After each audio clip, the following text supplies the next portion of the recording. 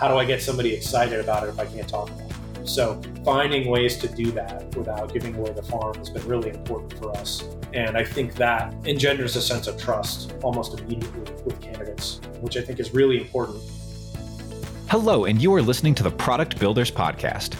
In each episode, your hosts, Sean O'Shea and Mark Garcia of Majestic Apps, speak with some of today's leading product builders. We dive into their stories and tactical lessons that you can use when building digital products. This episode is brought to you by Majestic Apps. We imagine, design, and build digital products. Ready to create something amazing? Contact us at majesticapps.com. Hey everyone, and welcome to the Product Builders Podcast. I'm your host, Mark Garcia, and on today's show, we have Ben Jones joining us. Ben is the creative director at ZeniMax Online Studios, which is an award-winning game studio based out of Maryland. Ben, thanks for taking the time out to join us today. We're really excited to have you here. How's everything going? Great to be here. Yeah, going really well. Thanks. Great. And to kick things off, I'd love if you could just introduce yourself and tell us a little bit about what you do and where you work. Yeah, so my name is Ben. I've been in video game development for over 20 years. Got my start way back in the day on what we call total modifications, which is using existing game to build your own game.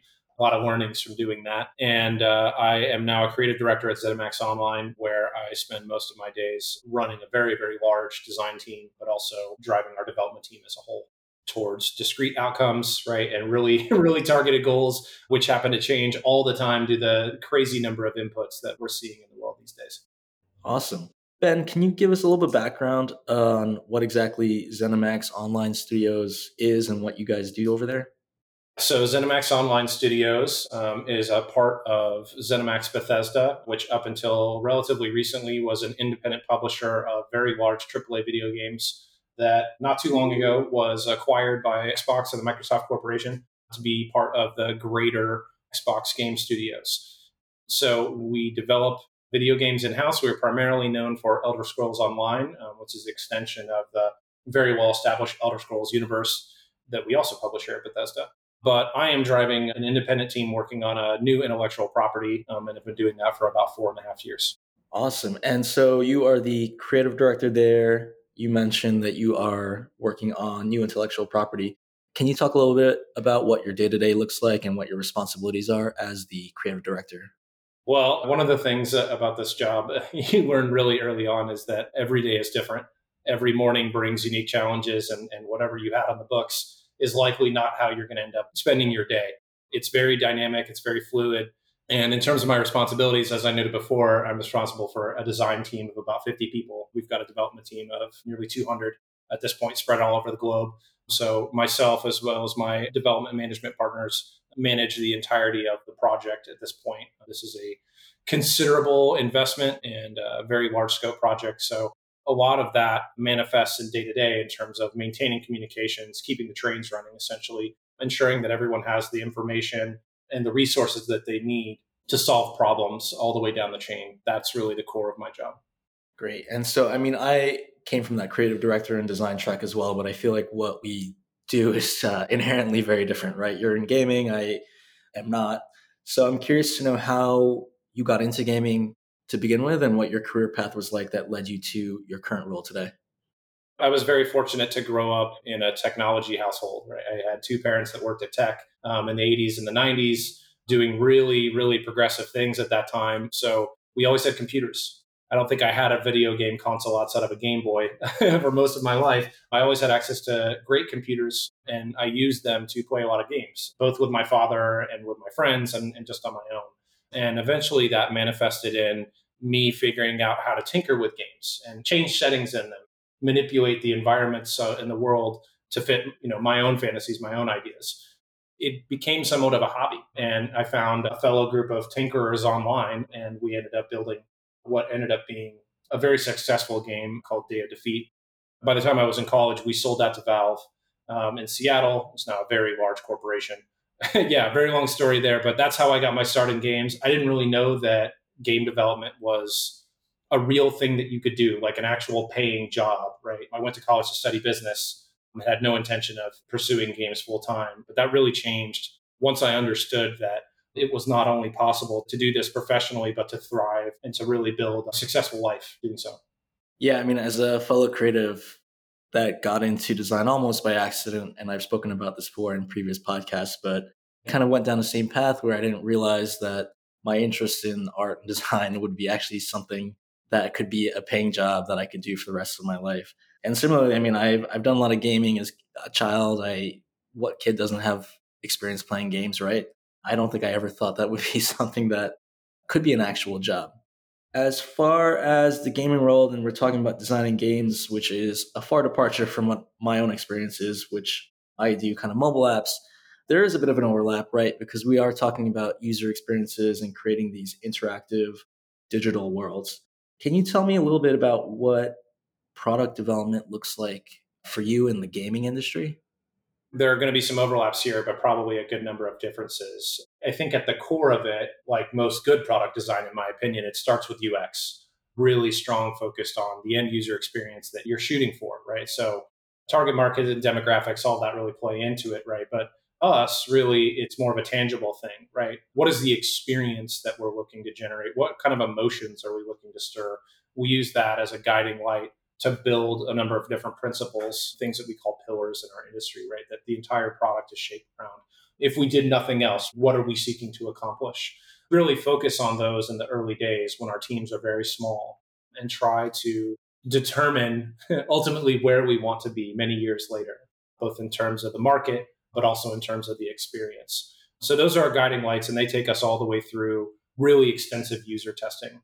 Once we have something in software, even a framework, a very simple framework that can be understood by even players of a more discerning nature, right? People that are used to testing or playing games. We try to get that into their hands as quickly as possible to get their feedback, to understand whether or not we're on the right path. Where are we missing? Where did we overestimate the capabilities of our audience, right? Like all of those things are really, really important to do when it's cheap, when you have something simple and basic, what we call gray box or sketches, right? We do this in terms of concept art, but we take it all the way through to software as well. So it's really important to start there before you begin to really flesh things out and to build a team around this solidified endeavor, whatever you have determined to make and proven out in terms of a concept. Awesome. And I know you mentioned building a team as a huge part to your success, which I want to touch on a little later. But you talk about user testing and getting things in front of an audience to, I guess, validate some of the ideas that you have, which is not unlike what we do within the mobile app and product industry.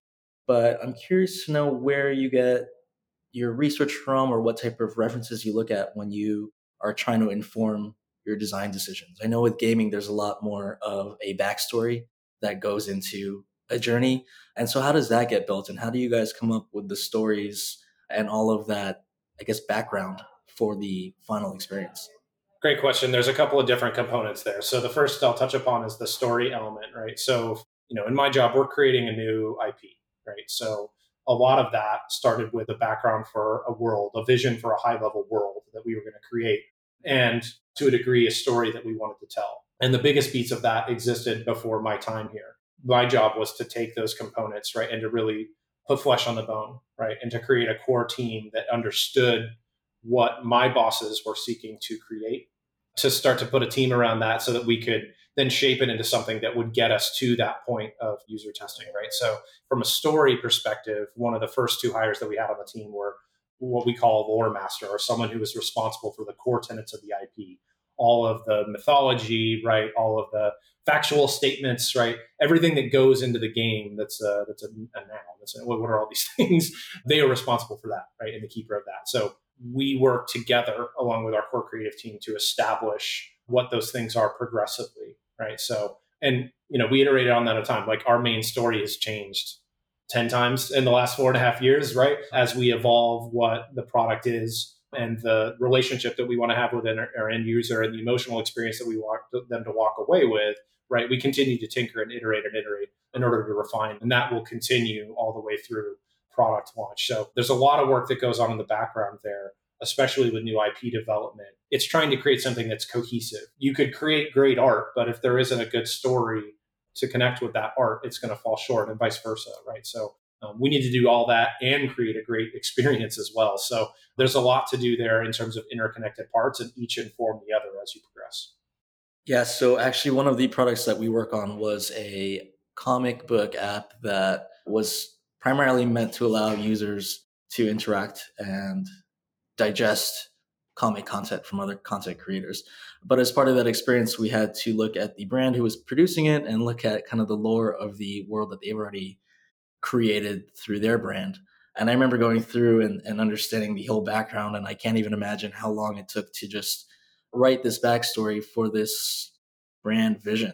So along those lines, but how much upfront work does it take before you even start seeing like tangible deliverables and actual games that people can test or interact with?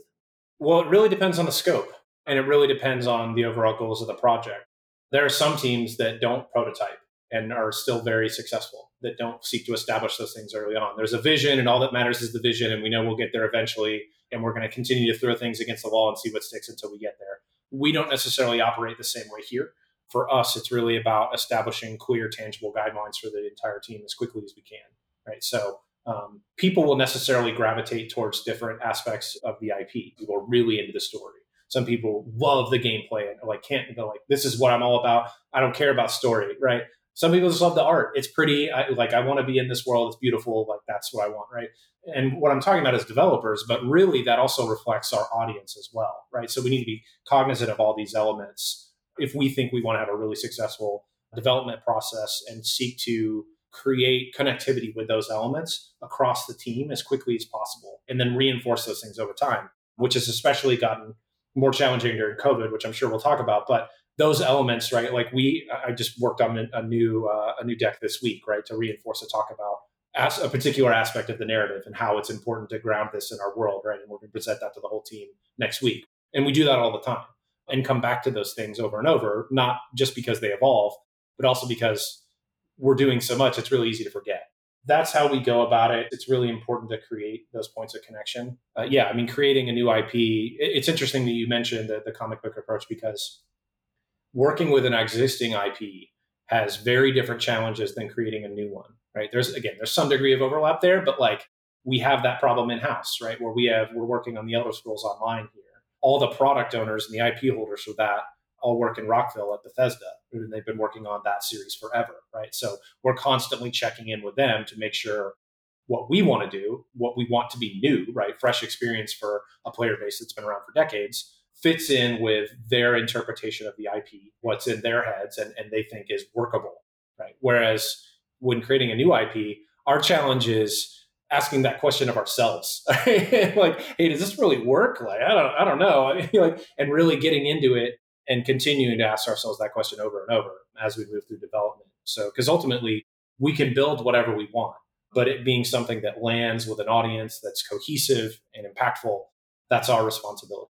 Yeah, that's interesting when you talk about IP versus new IP. And similarly, in the product world for apps and websites and platforms, I feel like there's the same issue of, I guess it's kind of give or take, which is easier, right? Working on an existing platform and having to fit within strict guidelines or cross check to make sure you are referencing the correct things, or starting something from fresh and really having a validated concept, which sounds exciting, but at the same time, It's also terrifying. Right. One misstep and you have gone down this whole path that might be incorrect and you have to revert.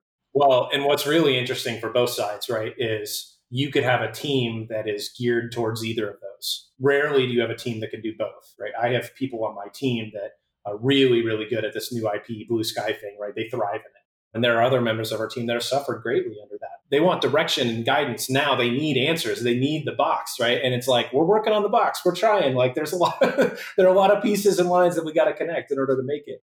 And so you end up with a really interesting experience there, depending on the team that you have working with you. Yeah, I can imagine. And similarly, we have the same, I guess, challenges, if you will, of responsibilities and figuring out the best route to get where we need to go. But I know a big part of your role in developing IP is creating these ecosystems of connected experiences, particularly leveraging like web and mobile.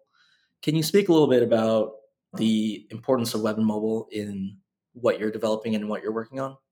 Yeah, absolutely. I mean, I can't give you specifics as to what our plans are, but I can talk about how important it is generally. Things have changed significantly in the last 10 years, right? Especially with the products that I've worked on. connectivity and multiple devices become increasingly important. We want to meet our players where they live. And often that's not sitting in front of their TV. How can we provide them rewarding and meaningful experiences when they're sitting on the bus thinking about, dreaming about playing the game when they go home that night? How can we create things that feed into each other, right? So that I can potentially do something on my phone and that benefits an experience that I'm going to have on home or on web. Maybe I'm taking a break at lunch at work, right? And I'm on the web and doing something else there. And that has points of connectivity to my main experience, the core product as well. It's critical that we think about these things more and more because I'm not building products strictly for mobile, right? But it's important that I have some kind of presence there, some kind of connectivity. Now we don't know what that is, right? And I assume our partners at Microsoft and Xbox will really help guide us in that over the next couple of years of what that the evolved expectation is, I suppose. But for me, I think about what I want as a player, and I want the ability to plan and add structure and gain reward and communicate with my friends and peers and new people about the things that I want to do. There are products that are really good at there. I think Destiny is a good example of this, where their web and mobile presence is geared towards connections and thinking about big events, things that are coming. And I think there are evolutions that we'll experience over the course of the next couple of years in terms of that kind of connectivity, the baseline expectation for it. What can I do? What should I be able to do? And I think with those expectations, there's increased challenge in terms of development, right? Because everybody knows that multi-platform development is way more challenging than single platform development. And often there are discrete teams that are working on each of those ecosystems, right? That you also have to manage and get in mind. So I think it's really important. I'm fascinated to see where it goes, especially with all the emerging technology we're seeing. I hear you when you talk about multi-platform development and having to connect ecosystems. It is both exciting because we have the ability to connect with so many different people through so many different touch points. But again, even for myself, having to accommodate different platforms can be a headache sometimes and real challenge in figuring out how people are actually interacting with whatever it is I'm putting in front of them. So you mentioned that in the past 10 years, you've seen the industry really change, which I could totally see in terms of how connected we are and advancement of technology. How, if at all, has it changed for you in the past 2 years? Has COVID and the pandemic and this remote world affected gameplay and gaming experience and the things that you have to address? That's a big one. I mean, we could probably spend hours just talking about this one alone. Yeah, we were fortunate that mostly due to necessity, right? Like I was tasked with creating a new AAA team here on the East Coast. There aren't a lot of those outside of Epic, and maybe Rockstar has some presence in New York still. I mean, there's just not a lot of huge AAA teams on the East Coast. Most of it is very West Coast dominant. So I knew going in that convincing a significant number of people to uproot their lives and move to Maryland was going to be challenging, right? So I did that myself, and many of us have chosen to do that, a variety of reasons. But our team out of necessity has been distributed really since late 2018, early 2019. So pre-pandemic, right? We were looking to establish footprints in various locations. So now we have 5 satellite offices, and of our 200 employees, I would say at least half of them don't have a presence here in Maryland. So we were ahead of the game and a little bit fortunate because of it when COVID arrived and really shifted the entire paradigm as well. So now it's less of a, hey, we need to do this because of development, and more a, we need to do this, period. But it really has become more the expectation of our employees as opposed to the exception. So we really leaned into it. I think there was a lot of gnashing of teeth, which is probably true for a lot of people. We are a very large company, been around for a long time and have specific ways of doing business. And this challenged all of that thinking. And it took a bit for us to get aligned with our new path forward, but I'm very happy with where we find ourselves today in terms of a distributed workforce, and having people from all over the world contributing to a single project is really, really exciting. As far as your end product and the games themselves, were there any changes in how people were interacting with them because of the pandemic? Did you just find that more people were gaming because they had the time, or was it about similar from before? I think we're still digesting data in that area, but what I've seen is, of course, people had more times on their hand. People were spending more time at home, and the impact on the gaming sector, I think, is pretty clearly defined at this point through our news media, and in terms of our profitability over the course of the last couple of years. our points of connection with the end user just soared. And we had people who had probably left gaming 5, 10, 15, 20 years ago, maybe longer, right? Who were coming back and having great entertainment experiences, either with themselves or with their families during the pandemic. I don't play games with my wife often, but there were numerous times where ourselves or with an integrant group that we trusted during COVID would come together and play games. There were a lot of games that came out during that period that had that level of connectivity that really, really found success because of it. And I think everyone was looking for that during that period of time, right? We wanted to forget the hard times for a minute. It's probably why you also saw alcohol sales soar, but that's a different topic. But I think all of us really wanted to just find a source of entertainment and something we could share with our friends. We couldn't go to movie theaters anymore, right? We couldn't go to concerts. What could we do? We could certainly get online and play games with our friends. And we saw a great deal of success because of that during COVID. Great. Yeah, and I'm not a large gamer myself. I go through peaks and valleys of playing a lot and then not playing for a couple months. But definitely during the pandemic for me, gaming was something I did go to because what else do you do when you're by yourself for 24 hours, 48 hours at a time, you know? But we touched upon this a few times during this conversation, so now I'm going to circle back to it. I know you mentioned one of the keys to your success in what you do is just having the right team set up and creating the right work environment and collaborations. So, high level, can you talk to as a leader, how do you set yourself and your team up just for success and being able to achieve your deliverables and milestones that you've set out for yourself? There's a lot that goes into this. At the core of our team is trust. And something that's relatively rare in the video game industry is honesty and transparency, both in terms of goals, what you're trying to achieve, but also when things change and why they change, right? And what the expectations are now. There isn't a lot of that, and traditionally there hasn't been in the industry. I think it's part of the reason why over the last 10 years you've seen a significant push in terms of independent development, people wanting a break away from what was a relatively toxic environment largely across the industry for a variety of reasons, to do things their own way, to try to do things the right way. I myself did that at one point. I know plenty of others that did. And our goal with this team was to take all of the lessons that we had learned over many years of development. What is the best of each of our experiences?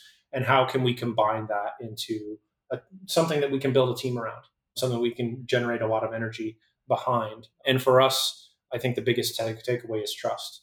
We don't work with egomaniacs here. There's a large presence of them in entertainment, but certainly in the game development industry. That's not something that we abide here. It really is about clear communication and transparency and trust and knowing that you will not succeed with all of your goals. That is impossible, right? But that we can approach each failure with honesty, with a desire to learn from it and to move forward, because that's what makes us better. That's what makes better as developer, but that's what also makes for much better products. So that's kind of the way that we have focused this team. And up until this point, I would say that it's been very successful. Great. And so, as far as what goes into developing a game experience, I imagine off the top of my head that your team looks a lot different than, let's say, a traditional mobile app team, right? You probably have animators, people who can do 3D. You mentioned previously, I believe, writers who can do the backstory. Can you give me a breakdown of all the different components that go into the team that you have to sort of wrangle or? Yeah, I'll give you a few. There are quite a number. What's interesting is that there's more of a correlation between, at least at this stage, of mobile development and AAA than there's really ever been, right? So there's certainly animators and 3D modelers in mobile development. Really, the points of separation are scale and fidelity, right? So my fidelity targets are much higher. I'm pushing crazy frame rates with an insane amount of polygons and texture budget on a per frame basis, right? Like it's just a different level of expectation. In order to get there, you have to have a much higher investment in terms of technology, but also a large number of subject matter experts that can push each of the areas like animation and VFX and SFX, gameplay, right? Environment art, on and on and on to quality, because the bar for that is generally higher than it has been traditionally on mobile, right? So there are also mobile teams that are of equal in size, but for very different reasons. There are plenty of products that generate a significant amount of content at a very rapid basis that could be very product management focused, right? We seek to balance those things here, but I've easily seen mobile teams that are 200 developers and are running all the time. There are a lot more parallels than you would think.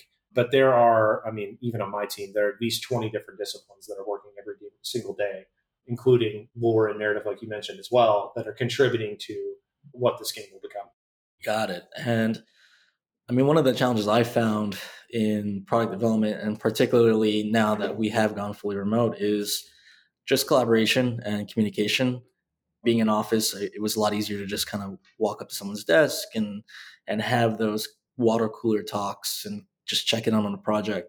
With a team your size that has just, you mentioned like 20 different groups that might be working on a single project at any given time. Are there any particular ways that you foster collaboration and communication? How do you really make sure a project is going the way it should when you do have so many different people working spread out across so many different locations? A couple good questions in there. I'll start with the last, which is the proof is really in the pudding there, right? For us, those results are tangible. We can see and feel them on a daily basis. So that's very helpful in that regard. We've employed a number of different methods, some more successful than others over the course of the last couple of years to try to get back to what you're talking about, those water cooler moments, just because we all thought when we did this, there was a great hallelujah after the first 6 to 8 weeks of being in COVID that like we were able to function and still do our jobs. And I think since that time, we've spent a significant amount of effort seeking to understand where that was no longer the case or where it had changed. And the water cooler moments are a big part of that, simply because when you're on a development floor and you have the ability to just walk to the hall between meetings and stop by somebody's desk for 2 minutes and, hey, that thing, oh yeah, let's talk about that, boom, boom, boom, boom, make a decision. Okay, great, thanks. We'll talk about this later. That creates so much, I don't want to use synergy, but it creates so much more better connectivity, right? And a clearer sense of understanding than I think a Slack conversation does. And we use Slack a lot. I think there's a ton of utility there. We've dedicated rooms for each team or specific topics where people chat on these things all the time and can more like passively, as opposed to being in meetings all day, which we all are, seek to find alignment and solve their problems, right? So there's that. Another thing that we've been doing that I think is actually pretty successful is using open calls or open meetings. So someone will say, hey, I'm around today. I'm interested in speaking about this topic and trying to gain alignment around this. I've got a room open. If you have thoughts on it, drop in. Let's talk about it. I mean, you can just leave that open on your desktop while you're in other meetings or doing other work, right? And kind of jump back to it. And once I can answer this question, talk to this person. We found that to be pretty useful. And we're going to start doing more and more of that. The other thing that we're trying to embrace right now is having particular moments throughout the year where we can engage in person. Just because I think we're all grateful for the opportunity of remote work and being able to work from home on any basis. But there are costs to that, right? And part of it is the cost of feeling connected to your fellow employees. And so what we're digging into right now is just trying to solidify a schedule of events that we can either smaller groups or the entire team can rally around to build that connectivity. There are people, I mean, that started during COVID that have never met each other, that work together every day. How do we foster a better sense of connection for those people? And for us, that is through limited events that we facilitate and pay for, right? And just try to create a little bit of gravity around. So lots of different things converging there. I think the biggest thing is we know that we don't have all the answers. How we work will continue to evolve, especially over the course of the next couple of years as we find ourselves in this new reality. There's a significant desire across gaming to go back to office. We all know that we can't just do that. And I think most of us don't want to. I think there's a balance to be found there. How can we incentivize and create opportunities for our teams where they can come in and engage with each other on a limited basis and get an understanding for the value of in-person work? Because there are a lot of wins to be had there just from being in the office, even one day a week. I have a few friends actually also, you mentioned this, who have started new jobs over the pandemic, who work with teams who they've actually never met in person. And to me, that is just a wild concept to think that people now can work together and just never ever meet aside from maybe seeing a video on screen. Going back to one of the things I was curious to just learn a little bit more about, you mentioned this open meetings. Is that a channel within your Slack, or is that a video conference that people can just drop into throughout the day? You can do either. What we found ourselves doing more is just creating an open channel on Teams. You just create a meeting that's open to everyone on Teams and people can drop in as time allows. And we found that works pretty well. Another thing that we want to experiment with more, especially as we solidified our satellite locations with actual physical offices is the concept of always on meetings, broadly read communication. So we'll have those things up and you could rotate between them. So if you're in your office, just walking the halls, there will be a couple of monitors up where those conversations are taking place. And you might not even know they're happening, right? But you can walk by like, oh, that's Jim, and oh, Sally's in there too. I wonder what they're talking about. Oh, and drop in and listen. I sit there and listen for a couple of minutes. Maybe you'll learn something. Maybe you'll have something to contribute. So there are a lot of things that we're experimenting with in that regard, and we will continue to do so. That's a cool idea of being able to just walk by and maybe jump into a conversation as if we were in person and you were jumping into a meeting. And I might try to steal that open meeting idea. That's something we've played around with, is just having an open conference call, if you will, for people to just pop into. Yeah, I Again, think that the biggest point of success there is having a framework. So I really understand, like, when we announce those on Slack generally and provide a link there, say, hey, this is the topic we're focused on today. Here are the particular things we're looking to get out of it. And that really helps tee up the conversation. So it's not just loosey goosey, like you're making the most of your time spent in those channels. yeah, I'm going to definitely play around with that idea. And speaking of the whole people aspect of the business, I know one of the key responsibilities that you have taken on as part of your role is really building out the team, creating process and documentation. I'm sure you could probably go into this in depth, but are there any, just for other managers out there who are also building teams currently, do you have any key takeaways or insights that you could share from your experience at ZeniMax? There are a couple of things here that I think have really helped our success in terms of hiring.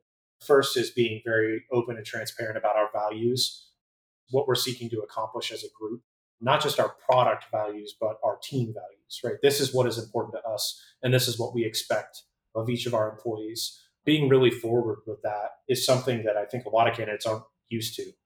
There are a couple of studios in this industry that do that really well and have for a long time. They wear their values on their sleeve. Your first 6 months to a year there isn't even about tangible work. It's about engrossing yourself in those values and becoming one with your community of developers. There are puts and takes for that kind of approach. For us, it's more just being transparent about it and not just having a bunch of sayings on the wall, but trying to live and walk those values in how you interact with your employees and in your colleagues every single day. So that's really helped. Another is being really transparent about where we are in the project, right? And leveraging the fact that everyone is under NDA and we have phenomenal lawyers to share a little bit about what's going on, where we really are, and the challenges that we're facing, and the wins that we've had over the course of the last 6 months.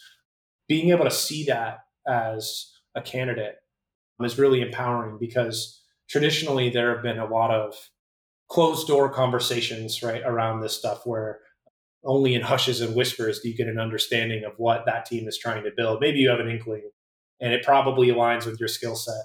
But traditionally, teams have been pretty loath to share those things out of secrecy and sometimes out of a sense of pride. For us, that's not important. We're seeking to do something incredibly ambitious, incredibly innovative, and relatively new, and is completely unknown by the public, right? So how do I get somebody excited about it if I can't talk about it? So finding ways to do that without giving away the farm has been really important for us. And I think that engenders a sense of trust almost immediately with candidates, which I think is really important, especially when you're doing this remotely and you don't have that opportunity to sit in a room with someone else and stare into their eyes and look at their body language and really get a sense for how the interview is going and what matters. I think creating that sense of trust from the outset has been really successful for us. Those are all really great points. And speaking of candidates and hiring, and you had mentioned this earlier that gaming was not something you knew you could get into as a career. For people interested or who have a great passion in gaming, just as a consumer and user, what advice would you have for them in terms of if they were interested in getting into the industry, whether as an artist or developer? What kind of steps could they take? How could they find their way into working for a company like yours in the future? Awesome. I love talking about this. First, there's more of the traditional path, of the path that I followed that many people did years ago, the path of the tinkerer, right? Someone who takes existing software and plays with it and makes something of their own that represents their skill set and craft and what they're really interested in. That is still a great opportunity. I think the number of the creators have spawned out of various ecosystems over the course of the last couple of years. It's amazing to me what's possible these days. The second is to is to create a portfolio for yourself, right? A clear portfolio that's demonstrable of your work and where you've gotten better over time is incredibly important. Most hiring managers in this business have maybe 5 minutes, maybe 10 to look at your resume or portfolio at most. Like usually when I'm cruising through, it's like 2 minutes because that's the time that we get. And you're trying to make really difficult decisions on very talented people, right? There's just so many people that want to get into the games that the cream rises to the top because their work is demonstrable and it's clearly understood. And they have a portfolio that's easily accessible by a single click, right? And I can get to the heart of it in a second. I work with students all the time trying to craft these things, but that is really important. And often that is the output of what I would consider to be a third path, which is educational, right? So more than ever, there are a number of institutions that if you go through their programs, will give you a really good opportunity to land an entry level job in this industry. Now, there are more than a few programs that don't give you the necessary skills or don't allow you to build a portfolio that hiring manager with 2 minutes has a chance to browse and say, hey, this person has potential. So you got to look out for that too. But there are a number of really, really great educational opportunities where you can get either an undergraduate or a graduate degree in game development. And we look for those students all the time because often they're ready to go. And that makes my job as a hiring manager much easier than getting Johnny off the street who's got a physical flip book portfolio, right? So yeah, just making it digestible and making your information accessible and really clear as to what your skill set is and what your desires are will really help you to land a job in this business. That's great. And I know I asked specifically to get into gaming, but I feel like all those points are relevant for anyone in the creative industry looking to get ahead, particularly myself as a hiring manager. You do have to make snap judgments, unfortunately, within 5 minutes. And I tell students that I work with all the time, you got to think of the user experience of your own portfolio as if it's a product, right? How are you going to get across to me in the 5 minutes that I'm going to give you? I don't have time to click through and read 1,000 words, so it's got to be catchy. Speaking of giving advice to students, I'm going to back this conversation out a little bit more. What advice would you give your younger self? I would say grin and bear it.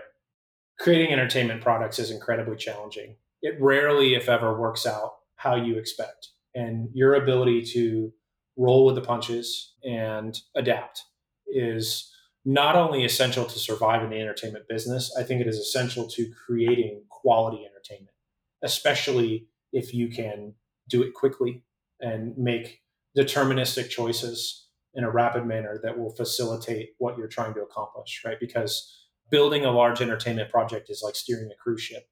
And it's really easy to keep going straight into the iceberg, right? But if you can make quick calls all the way down the chain, you can easily avoid those obstacles as well. So that would be it for me. I've managed to do that, but there have been a lot of ups and downs. And there were periods of this business where I seriously contemplated leaving this industry because of how challenging it is.